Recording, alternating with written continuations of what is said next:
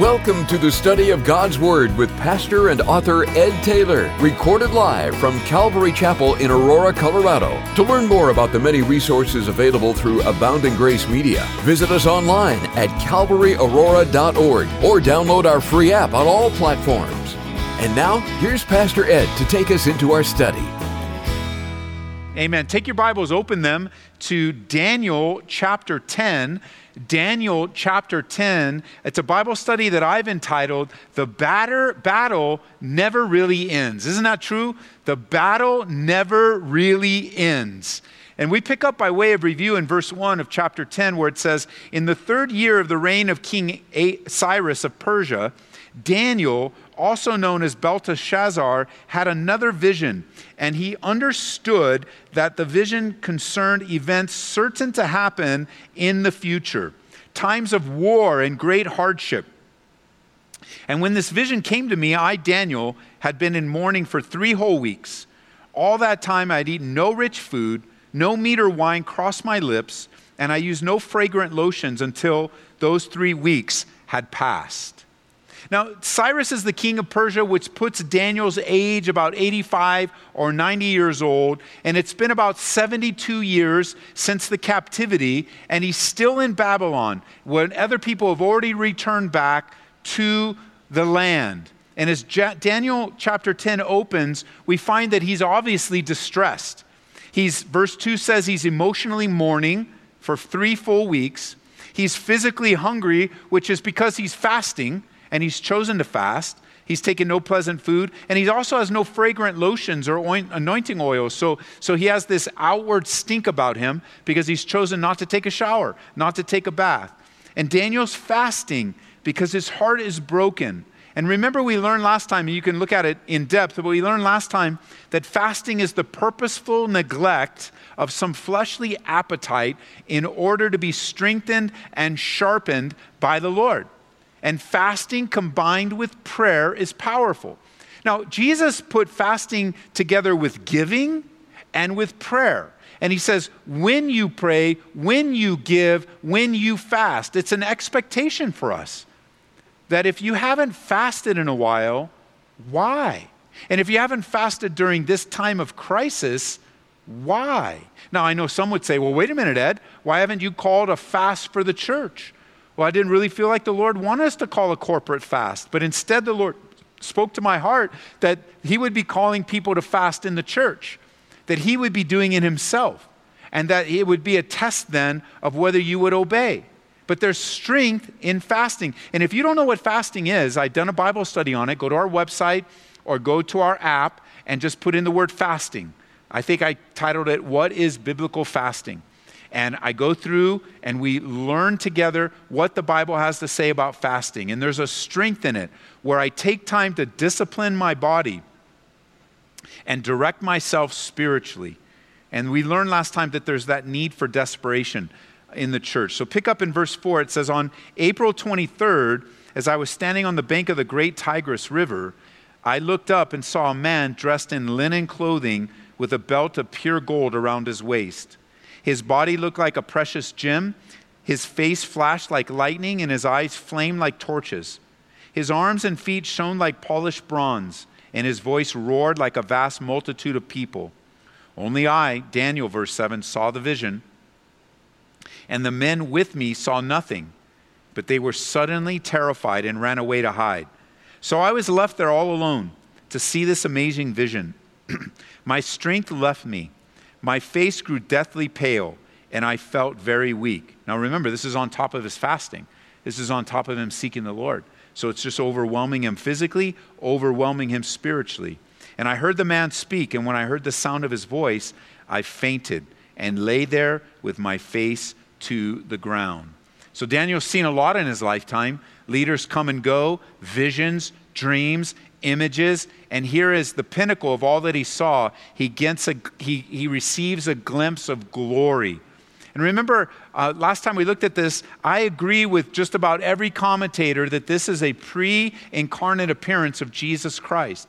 He's ministering to Daniel here. Daniel's in that place of desperation. Daniel's in that place of seeking God. And so there's this revelation of glory. And you can jot it down in Revelation chapter 1, verse 12.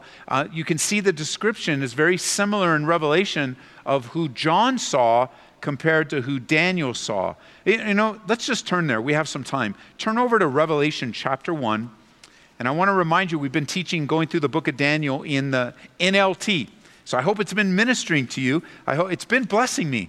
I love the New King James. And I've been reading from the New King James for 29 years now. But I've really enjoyed, not only because I use the NLT for my devos, for my Devo life in the morning, but I've really enjoyed the challenge that it posed me when I made the commitment to teach through the NLT. And just looking at Daniel differently, comparing the different, because on my computer, I have a program where I can see all the different versions together and be able to compare them. But to teach it through has been a challenge, but it's also been a commitment. And I think God wants us to keep our commitment. So notice verse 12.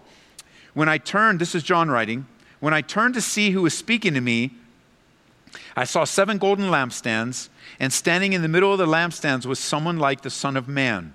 He was wearing a long robe with a gold sash across his chest. His head and his hair were white like wool, and as white as snow. And his eyes were like flames of fire. His feet were like polished bronze refined in a furnace, and his voice thundered. His voice thundered like mighty ocean waves. He held 7 stars in his right hand, and a sharp 2-edged sword came from his mouth. And his face was like the sun in all its brilliance. And notice in verse 17, when I saw him, I fell at his feet as I were dead. And he laid his hand on me. Well, look what happened with Daniel.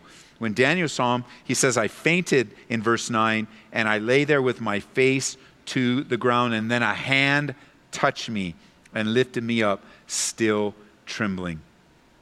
And to my hands and my knees, verse 11, and the man said to me, Daniel, you are very precious to God.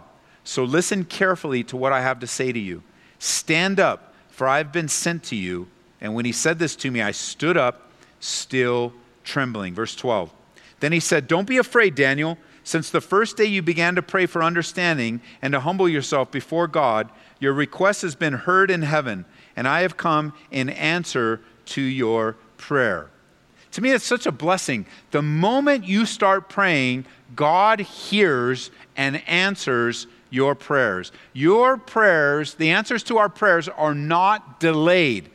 They're not delayed. Daniel's told as soon as he started praying, from the first day, his words were heard. And I'm encouraged because that we would understand that God hears and answers our prayers. I think a lot of our lack of prayer is this, so we just think God doesn't hear. Or we have all these intellectual questions. Well, I don't understand why I should pray. If God's going to do whatever he wants to do anyway, why should I pray? Well, listen, we should pray because God tells us to pray. But it says in Luke 18, Jesus said, one day Jesus told his disciples a story to show that they should always pray and never give up. Why do we pray? Because God hears our prayers and he answers our prayers. I think a lot of times we think, well, if I pray for such and such and I pray for that person and I pray for that situation, then God will answer it that way. But haven't you found that when you pray for someone that God begins to change you?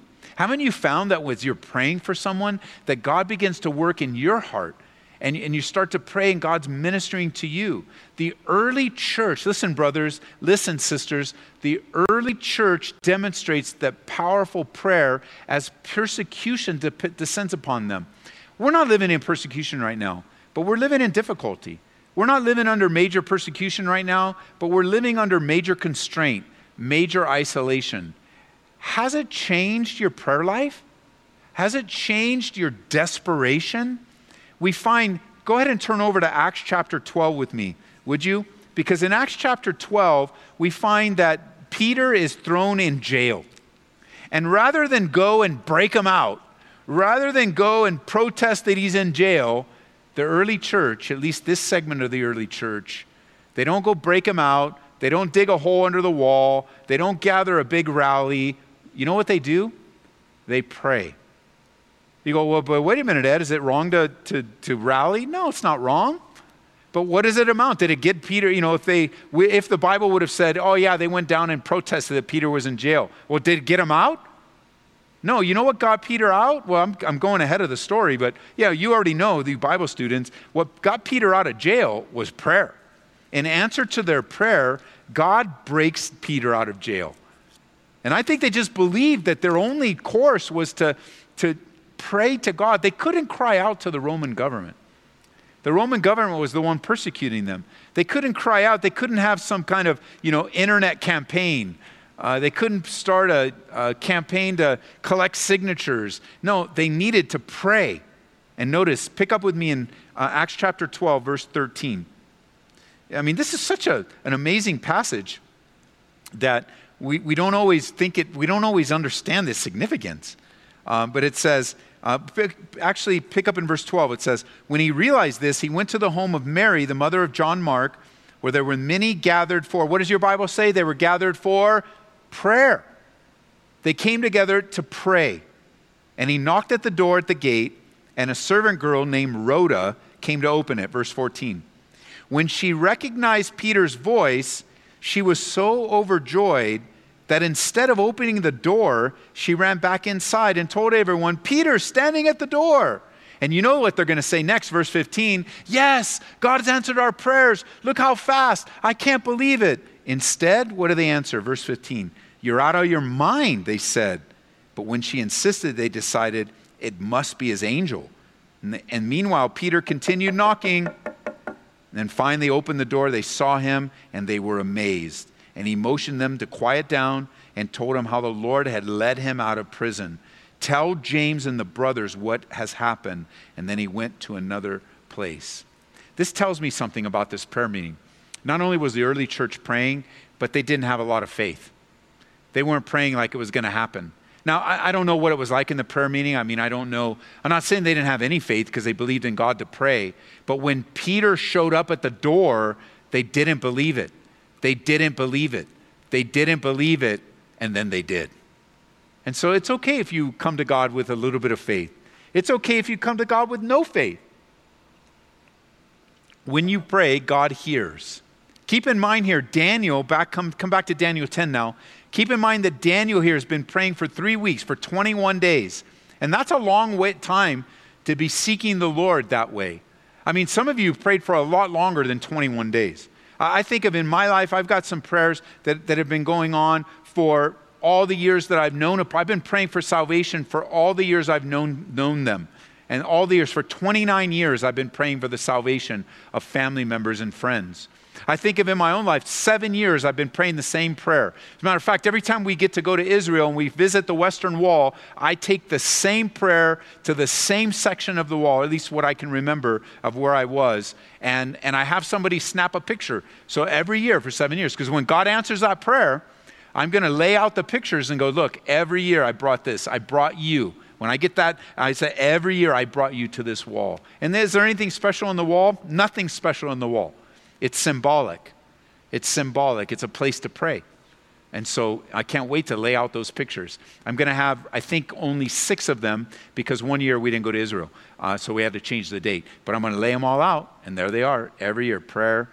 Every year going to the area of in Israel when we take you. And you just got to know, we got to go. We're going in 2021. We want you to go with us. So start planning right now. Start praying right now. Start saving right now. And when we have our tour in 2021, and we go again, we'll take you into the valley of Elah, and you'll stand there like David looking up at your giant, and you'll take a literal rock from the riverbed there, the creek bed, and you will throw it at your Goliath. Every year I throw my rock and I take one home, saying, there's the picture, there's the rock, because God answers prayer. But after 21 days, after 21 weeks, after 21 years, after 31 years, it gets tiring. And you begin to think that maybe God doesn't hear you. But this angel finally shows up. This guy, this person, again, whether it's an angel of the Lord, capital A. I know there's debate on this. There's even some controversy in this passage. But this revelation, the answer to Daniel's prayer was immediate as far as God's concerned. Daniel's perspective, and that's the thing. So I want you to understand this. Daniel's been praying for 3 whole weeks, starting in verse 2. And he hasn't gotten his answer in 21 days, okay? 21 days of praying. So what is that interpreted from us? When we pray for 21 days and we don't get the answer, we don't get an answer, or the answer, like it doesn't happen the way we want it, what's our conclusion? Go ahead and say it out loud. We think that God's answer is what? No. We don't think of wait as much as we think of no. And yet, from Daniel's perspective, all he heard was no. And yet, what God's answer was wait. That's God's answer. It was sent and it arrived. I don't want you to give up on prayer, church. I don't want you to give up prayer. Listen, I know we all can have better prayer lives, including me. It has not been an area of great strength. Two areas that have been very troubling for me in my personal walk: faith and prayer. It's like, man, I'm just not the man of faith. God shows up in a powerful way, and he shows me. It's almost like, Ed, why didn't you have faith? And I'm like, I don't know. God, you've been so faithful to me. You've been so good. And then he'll show up and deliver, and like, Ed, what about your prayer life? And I'm like, I know, Lord. Why are you sleeping? You should have been praying. I know, Lord. But I can't say I've grown. I can't say I've seen more prayer. I can't say that the Lord has grown me in those areas, but I know I have so much more to grow. And I'm sure you do too. And it's okay just to admit it before the Lord. God, I just want a deeper prayer life. God, I just want to walk in faith. I want to trust you. I don't want to take things into my own hands. Listen, prayer is never a last resort. You know, you get to a place where you go, okay, Ed, all we can do now is pray. No, prayer isn't to be that what we turn to when there's no more hope. You know, it's not something, well, we've done everything we can, we might as well pray. No, Daniel shows us as prayer is where it starts. Prayer is where it starts. It's where to start. It's where to continue. It's where to finish. And it's not just folding your hands, closing your eyes, bowing your head. Like prayer is like breathing. It's the atmosphere of our lives. We're breathing in prayer. We're breathing out prayer. We're just talking to the Lord. Just talking to the Lord about what's on our heart, what's on our mind. We put worship music on and we're praying. Like this new song Pastor Ian just introduced to me. I'm going to look it up. I don't want to give the wrong, because I want you guys to look it up, all right? So if you get your music, I want you to check this song out, okay? It's called Open Space, and it's by House Fires. We sing a lot of songs from House Fires. It's called Open Space. And so I was singing it. I was playing it on the way into the church building tonight. And it just talks about, like, God, my heart is I'm open to you. And I'm still learning it, so I don't know all the words. But as I'm listening to the gal sing it, as I'm listening to the atmosphere, as I'm receiving it, I'm also praying it out in my life. I'm like, Lord, I want my heart to be open. She talks about forgiveness. You know, the lyrics talk about forgiveness. I want to be forgiving. I say she because she's singing it, but whoever wrote it, wrote lyrics in that included 1 Corinthians chapter 13, love. And so prayer is not just like, okay, this is the 10 minutes we're going to pray. No, that's focused prayer for us. We've been doing 30 days of focused prayer throughout April. Hopefully every day you've taken some time to fast, seek the Lord, pray over the topic. But prayer is not a last resort. You can pray through songs. You can pray through situations. And listen, mark this down. God's delays are not God's denials. God's delays are not God's deniers. Just because an answer doesn't come immediately, don't lose heart. Men ought always to pray and not lose heart. Or in the New Living, Jesus said that men should always pray and never give up. That's just a word, never give up. Please don't give up. Don't give up. Don't give up. Listen to those words, don't give up. You're listening to this on the radio, podcast, you're watching me. Don't give up. Don't give up. Don't quit. It's always too soon to quit. Don't quit. Steady on. The answer's on its way. And God is faithful, because it's not just the answer you're looking for. God is the answer. He's drawn near to him. He draws near to you. But check this out. In verse 13, but for 21 days, the spirit prince of the kingdom of Persia blocked my way. And then Michael, one of the archangels, came to help me, and I left him there with the spirit prince of the kingdom of Persia. And now I'm here to explain what will happen to your people in the future, for this vision concerns a time yet to come. And by the way, this is that section of Scripture that says, well, wait a minute. If this was a pre-incarnate appearance of Jesus Christ, then how can he be resistant? How can he face resistance from these demonic realm, these demons, these angels in the demonic realm of the devil of Persia? And here's the thing. Jesus is able to allow, even God allowed the devil to be in his presence in heaven. So God is sovereign. He can allow the devil to think he's making progress. Remember, Jesus he willingly went into the wilderness and he let the devil take him on. I mean, he could have wiped the devil out in a heartbeat. So I know that, expositionally you can make an argument either way, but don't get caught up in it. I want us to draw near and understand that this prince doesn't seem to be human, but angelic. An angelic demonic force, because men don't successfully detain angels or pause them. The Prince of Persia appears to be a title for a demon that was dispatched by the devil himself to hinder the work and hinder the answer of God. And then you jump down to verse 20. It says, he replied, "Do you know why I've come?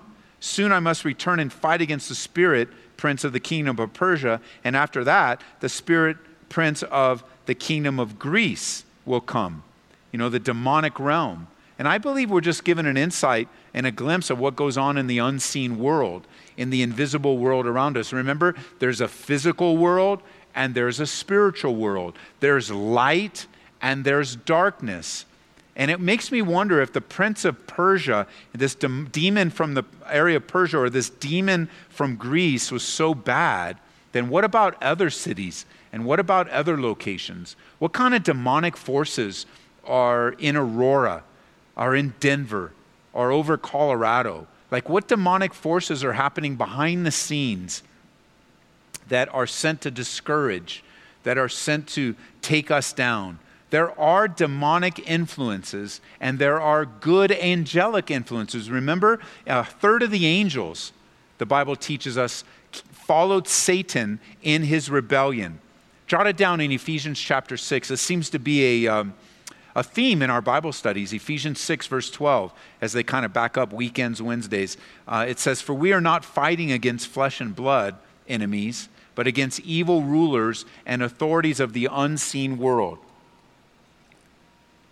You memorize this as, "We wrestle not against flesh and blood, but against principalities and powers." Well, here the New Living Translation says, "Evil rulers and authorities of the unseen world, against mighty powers in this dark world, and against evil spirits in the heavenly places." So demons don't like you. That's the bad news. And it's too bad that so many Christians only focus on the bad news. And all these ministries, this deliverance ministries and talking to the demon ministries, and it's all just weird, unbiblical stuff that's made up. For every bad angel, for every demon, there's two good angels. But even if there were no angels at all, and for every wicked, nasty demon that exists, God reigns supreme. God reigns supreme. And everything that enters into our life, all the spiritual warfare. And let me just say, we have a threefold enemy, remember? We wrestle against the world, the flesh, the world, and the devil. And we often think that it's the world that causes us more problems, and it's the devil that causes most problems. But haven't you found that you have a tendency to be your own worst enemy? That it's your flesh and your old sinful habit patterns that often get the best of you? There used to be a comedian many years ago that would have a little comedy bit that said, "Oh, the devil made me do it." The devil didn't make you do anything. The devil used the world system to tempt you and entice you and to inflame your flesh, and you made you do it.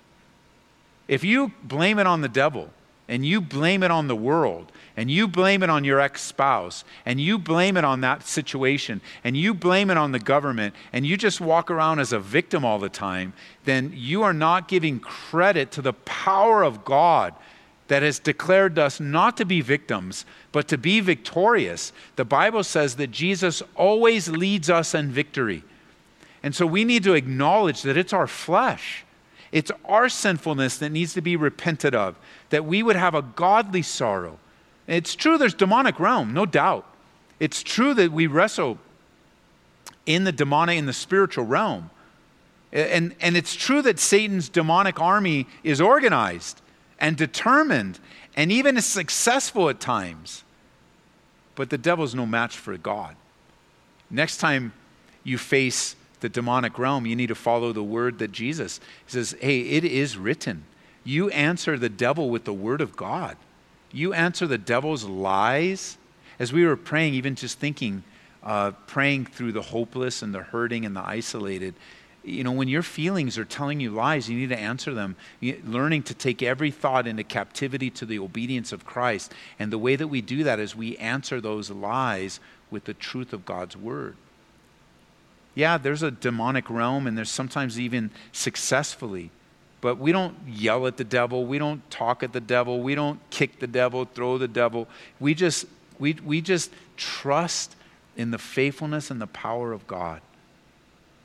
We know that Satan's the ruler of this world, the ruler of the system of this world. In John chapter 12, verse 31, it says, the time for judging this world has come when Satan, the ruler of this world, will be cast out.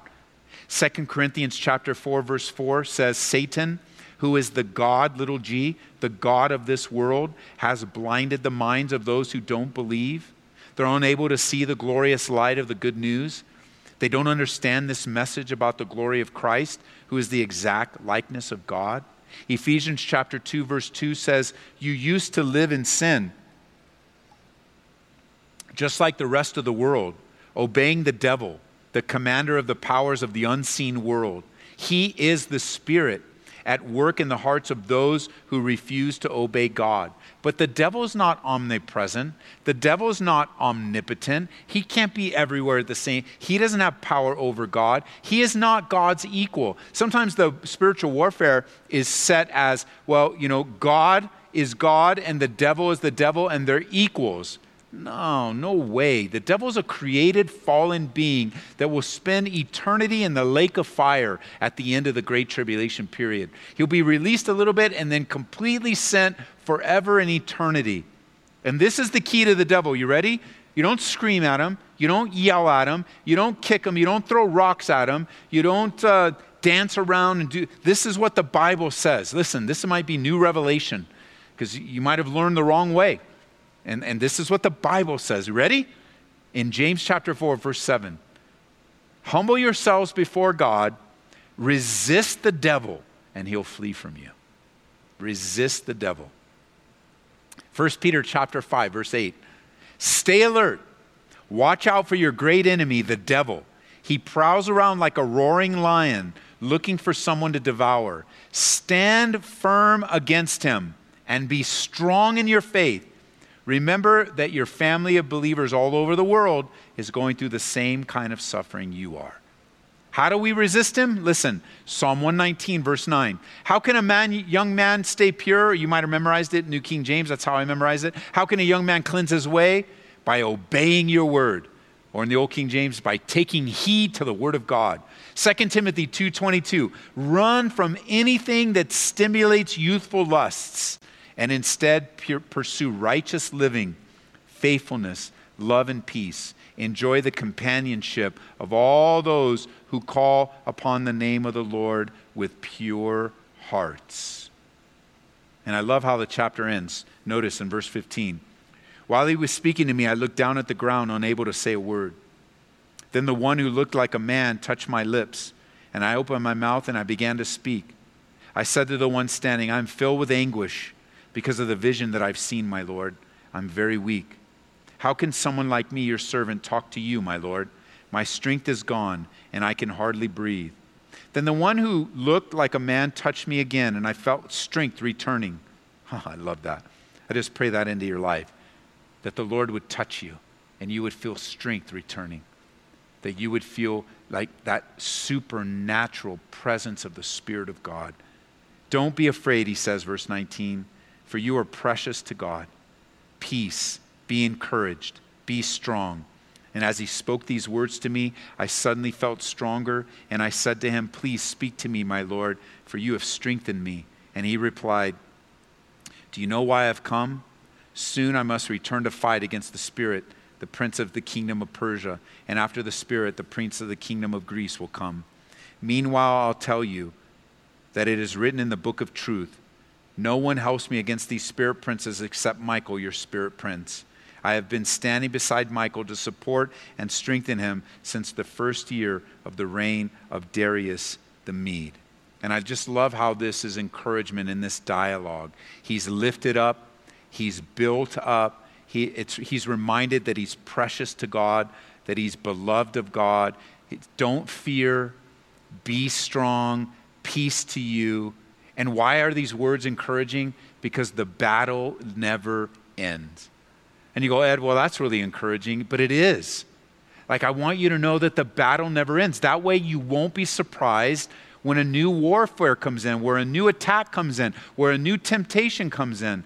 My pastor Jeff would always teach us, and still to this day, he would say, to be forewarned is to be forearmed. And we are in a battle. We are in a spiritual battle, church. It's the battle for our strength. It's the battle for our mind. It's the battle for what we'll believe. Because the devil knows that what you believe will dictate how you behave. So that if you believe a lie, then you will live a life full of lies. But if you believe the truth and you will put up a good fight, the angel goes back to fight again. And the angel goes back to fight again. And we, as brothers and sisters in the Lord, fight together too. So can I just ask you in this time of safe at home, stay at home, safer at home, however long it lasts, listen, would you intercede for your brothers? Will you pray for your sisters? Will you take all that time that has been used in other ways and start to fight for your brothers and sisters? Start to stand in the gap. Because the doors might be closed. We can't even make a hospital visit right now. We can't go visit you in the hospital. And there's resistance to, we could go and if needed, if you're sick at home, we could come, but then they want us to keep 6 feet. And I've found this lately, I've just been praying by laying on in hands. Like here, I've just been praying and nobody's gotten mad at me yet, but like I'm just laying on in hands. I don't want to be unwise. I want to be careful for the other person, but just sometimes you just got to lay hands. And so maybe spiritually, you got to pray for that prodigal. And just lay hands. You got to pray for that neighbor. You got to pray for the person that you met last time. You got to pray for the person. Like I got an email recently of a brother that walked into our church right before the crisis, and he had come up. I remember him. He came up after a service, and he was really, really down, really discouraged, and just going through it. And he wanted prayer, and I gave him a little bit of advice. And then he wrote back and said, I walked in that night with suicidal thoughts. And I followed your advice, and I don't have those. I'm alive here 6 weeks later. We got to battle for brothers and sisters like that because it's hard. It's hard without the restrictions. How much more with them? We're a family, church. We're not a perfect family. Sometimes we'll describe our church as a family, and we're like, well, that family is broken. It is. It is. We're all broken people. And we all got that cousin and that aunt, and we're, we always think of that cousin and that aunt, but, somebody sees you as that cousin, as that aunt, and we're just a family. But families, we work through things. Families, we acknowledge, that, hey, I love you, you love me, and we love unconditionally. Some of the greatest unconditional, some of the best unconditional love I've ever experienced has been in my own family. And I'm grateful for them. I'm grateful for my wife. I'm grateful for my 3 kids, even though one of them's in the presence of the Lord right now without sickness or sorrow. He loved me unconditionally, and I received that. And I've experienced unconditional love from many people in this fellowship, from many of you, and I'm thankful. I can think of people where I've made mistakes and where I've said something or done something, and then they've come to me and we've talked it through and we've asked for forgiveness, and I thank you for that. I thank you for walking in the Spirit. And many of you have failed me, and that's the way it is. But together we're the body of Christ, and we need to stand for each other. We need to watch each other's backs. We don't want to bite and devour one another. Hey, hold your place. Go over to Galatians chapter 6. This is where we're going to wind down today. Galatians chapter 6. Because there's this warning in Galatians that we need to take to heart. You know, when sin creeps in, when it breaks a person, when it shatters, like, I don't know why we think when we come to church, like there's not going to be sin.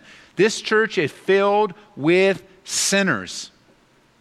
And like Paul, there are times when I feel like I'm chief. I'm the chiefest of sinners. And you're like, wait a minute, Ed, you're the pastor. Yeah, but man, my life, I need more of the Spirit. And so when we find that sin destroys, rather than being hypercritical and all judgmental, notice in verse 1 of chapter 6 of Galatians, I pray that we would have a heart to restore, that we would have a heart to forgive. It says, dear brothers and sisters, if another believer is overcome by some sin, you who are godly should gently and humbly help that person back onto the right path. And be careful not to fall into the same temptation yourself. Share each other's burdens, and in this way obey the law of Christ. And if you think you're too important to help someone, you're only fooling yourself. You are not that important. You know, literally that sense of bringing a person back as we gently and humbly help. In the New King James, that word is restore. And the Greek word literally means to set a broken bone. That you might be restored. Daniel was desperate in this time in his life.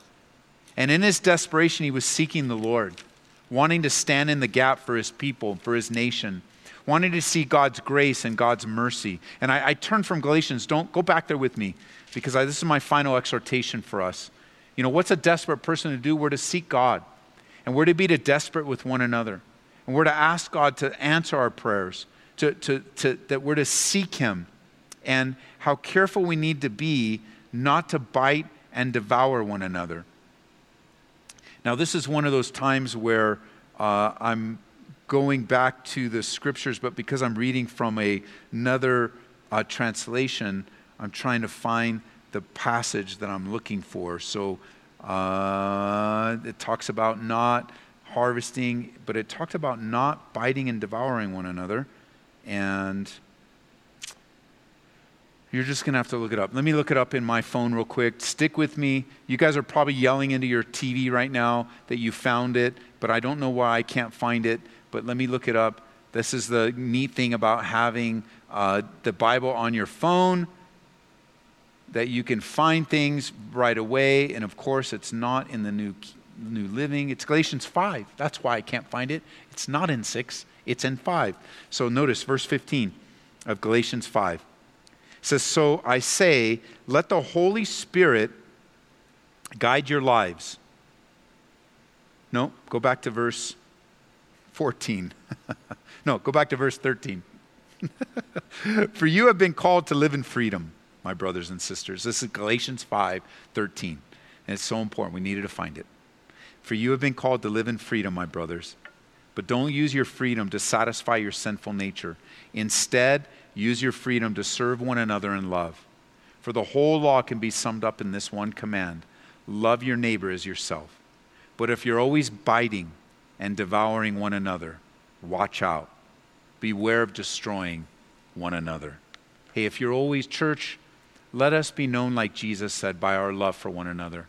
If Pastor Michael will come up for our final song, I want that to be the word. Daniel's desperate. Daniel's in a place of seeking God. He's waiting 21 days for the answer. There's a battle in the spiritual realm of the answer coming. He doesn't know when the answer is going to come. Finally, he gets the answer, and part of the answer is not just the revelation that's going to come, but part of the answer is encouragement. Part of the answer is, Daniel, you're beloved, you're precious. And that's the word of the Lord to you. Maybe you've had a brother bite or devour you, somebody talking about you behind your back, gossiping, lying, finding yourself in a place of just like, what is wrong with the church? What is wrong with the church? Well, there's a lot wrong with the church. But let us be one less person. Let us be one less person biting, devouring, pointing the finger of judgment. But let us go alongside a brother, like it says in chapter 6, and let's restore such a one. Let's build them up. Let's humbly and gently help the body. Let's help them get up. Let's speak the truth in love.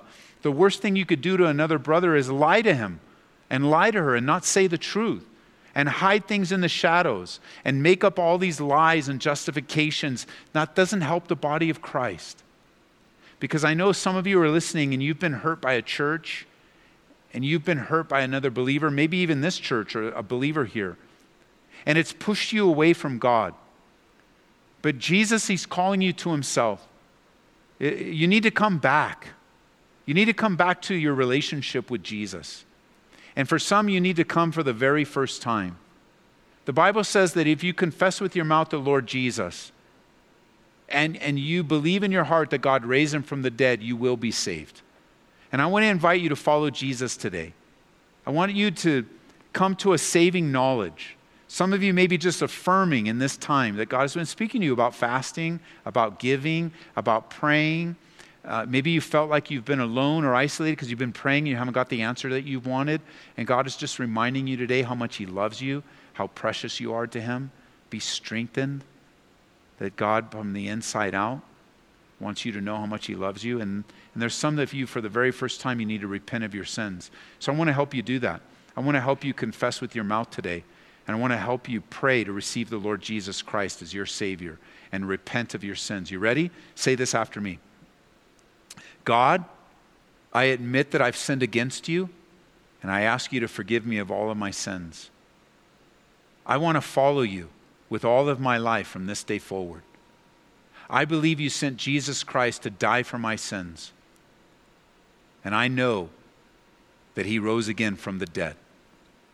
And help me, God, to turn away from my sinful past and to dedicate my life to following you from this day forward. In Jesus' name, amen. We pray that you've been encouraged by this Bible study delivered live from the sanctuary of Calvary, Aurora. For prayer or a copy of this study, call us at 877-30-GRACE. That's 877-304-7223. Or visit us online at calvaryaurora.org. Be blessed as you worship Jesus this week.